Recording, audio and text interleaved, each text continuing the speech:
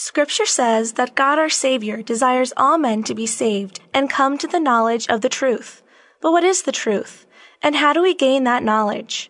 The answer to these questions and more in today's edition of Faith with Father. Living Bread Radio presents Faith with Father, a program aimed at teaching today's culture the truth about the Catholic faith. And now here's your host, Tim Perry. Hello, and welcome to this edition of Faith with Father. We continue our on-site taping with Father Michael Denk in Amherst at St. Joseph Rectory. Welcome, Father. Well, welcome to Amherst, Tim. So glad to have you guys. I love it. Dan and I were talking about maybe starting to do a duet here in Amherst and make it famous for something different.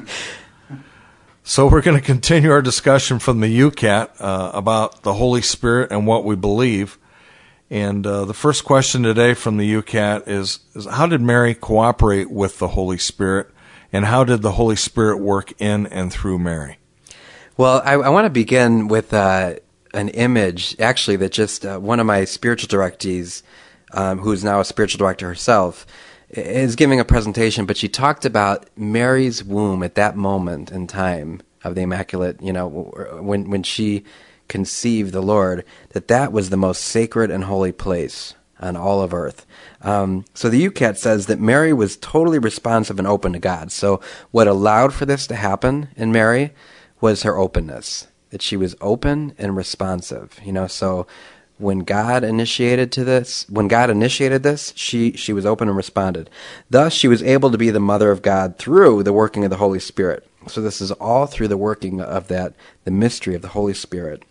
And as Christ's mother, to become also the mother of Christians, indeed the mother of all mankind. So now, through the Holy Spirit, she's our mother. We have Mary as our mother through the workings of the Holy Spirit. So Mary made it possible because of her openness, because of her willingness. When God invited her into this, that she said yes. And it's because of that openness that she's allowed the Savior to come into the world, and really now all of us to experience Him. So because of her yes, behold, I am the handmaid of the Lord, let it be done to me according to your word. That was the response. And man, if we could all have that response, anytime the Holy Spirit is inviting us to something or away from something, that we could say, behold, I am the handmaid of the Lord, let it be done to me according to your will. I find myself saying that sometimes when things aren't going my way. I'll say, Lord, your will be done, not mine. Yeah. Even though, like say, it's not maybe things aren't going the way that I want, or maybe I'm starting to get upset about things not going the way that I think that they should. Yeah, and that's in the Our Father, thy kingdom come, thy will be done. And ultimately that's how I find peace, finally accepting God's will rather than trying to force or exert our own will. I think that's some of our pride, our original sin, is to think we have the right answers, and rather than allowing God to work in our lives and situations. So no matter what's going on in your life right now, really, if you just allow God to work and say yes and respond and receive, rather than try to manipulate and control and demand, we too can invite the Holy Spirit and allow the Holy Spirit to work in our lives. So that would include humility to allow God's way, because God's way, wouldn't this be true that most of the time God's way is not going to be my way or our way? Yeah, that would be true most of the time. It makes me think of Frank Sinatra, his song My Way. And, Bishop Pilla used to always say it's a wonderful song, but horrible words. We kind of have the notion that sometimes people want that played at their funeral too. Like, I lived my life and I did it my way. And we kind of pride ourselves on that, right? But really, as you said, Tim, it's the opposite. Oftentimes God's way is not our way. And sometimes we can get discouraged or disappointed by that until we realize who God is. His way is way better than we could ever imagine. God's way is way better than my way. God's plans for us are way better than ours. Who would have imagined for Mary, too, that her yes, just think about what she was going through at that time. Well, she had no idea she was going to be the mother of God. Young teenage girl, and the Holy Spirit comes upon her, this great mystery. She's terrified at first, and not probably, she probably had other plans for her life. And at that moment, everything changed when she said yes. And because of that, though her life would not be easy, she would experience her own beloved son being cursed and spit upon and beaten and rejected, and ultimately she would stand at the foot of the cross and watch him crucified. But because of her yes, the Savior was brought into the world. And, could she have ever fathomed that or imagined all of that would have happened? No. I think just like in our lives too, we can't fathom or imagine what God is going to do. All we know is his way is going to be way better than our way.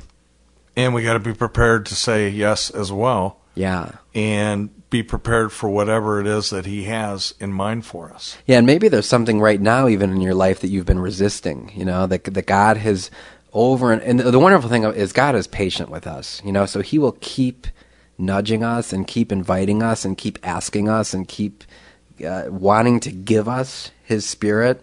And when we do say yes and finally open up ourselves, that's when we find that life just begins to flow.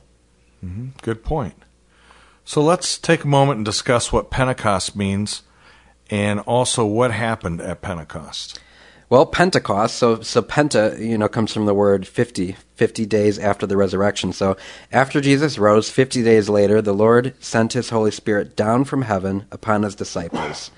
And Pentecost is really the birthday of the church. So, we could get a cake and sing happy birthday on Pentecost because that is really how the church began and when the church began with the Holy Spirit. So on that feast, and we celebrate still today, that the Lord, 50 days after his resurrection and his ascension, he sent his Holy Spirit upon the disciples. And, as you said earlier, he breathed his Spirit upon them. And we often see that in the paintings or religious images. The disciples then had this flame above their heads, this Holy Spirit dwelling within them. So Pentecost is this celebration that Jesus not only was here with us in bodily form and then in resurrected form, now he's with us in the person of the Holy Spirit, that we are infused with the grace of the Holy Spirit now in Pentecost. Okay. So how does the Holy Spirit help the church here on earth? Well, we would certainly be lost without the Holy Spirit. So the church has a hard enough time as it is, I think, today. One of the things that has helped me so often is to remember that the church is fully human and fully divine. So God's church is all human, 100% human, and also 100% divine. So the Holy Spirit is what makes the church divine. Without the Holy Spirit, we would just be human. And we'd be in even a more mess than we are now. The wonderful thing about the Holy Spirit and about God is that he works with us. He works with our human nature. And he even works with our sin. So when you look at the church, Father Tift, who was one of my history professors, who's now deceased, and I just, beloved man, I loved him, but he would always say that the Holy Spirit works in spite of the church. So even when we, in our humanness, get off track, the Holy Spirit guides us and brings us back on track. That's a great thought, that God is patient and he works with us. I know sometimes I start to feel a little bit of despair because of my continued sinfulness, falling short of the glory of God, but then I realize that God knows my weaknesses. Right, yeah. And he knows I'm human. So in spite of that, I have to work past that. Exactly. And monthly confession, confessing my sins, but on a daily basis, is to get past that and still turn to God and still try and love and serve him every day the best way that I can, in spite of my weaknesses and my shortcomings. Now just imagine you're a priest. I myself have my own weaknesses and shortcomings. You're not perfect, Father? No, I'm not. Believe it or not. And, so you think about that for the church. So I think oftentimes priests, well, we do. We symbolize the church. And we're human, you know what I mean? So maybe you've, in the past, been hurt by a priest or by a bishop or by, someone that represents the church. And, it's only by realizing that the Holy Spirit works through them and beyond them. So we're fully human and fully divine. And even the things that I've done that have not been of God as a priest, God can still kind of use and reconcile. That's one of the images, too, of the Holy Spirit is the reconciler. Mm-hmm. And I think if you look even at the church, at the wider church, so we have the division of, the Eastern Church and the Western Church, of the Orthodox and, the Catholic. And now we even have divisions amongst the Christian Church with the Protestant denominations. The Holy Spirit is working to bring us all back together. The Holy Spirit is the one that will bring us back into this union. And so we can have great trust that the Holy Spirit is working in the church. Not only can we have great trust, but we have to have hope. We have to hope and believe that the Holy Spirit is at work in the church and all of this. And, you see this throughout all of history. The church has sustained and been there through good times and in bad. Through thick and thin, the Holy Spirit's continued to work with us as church.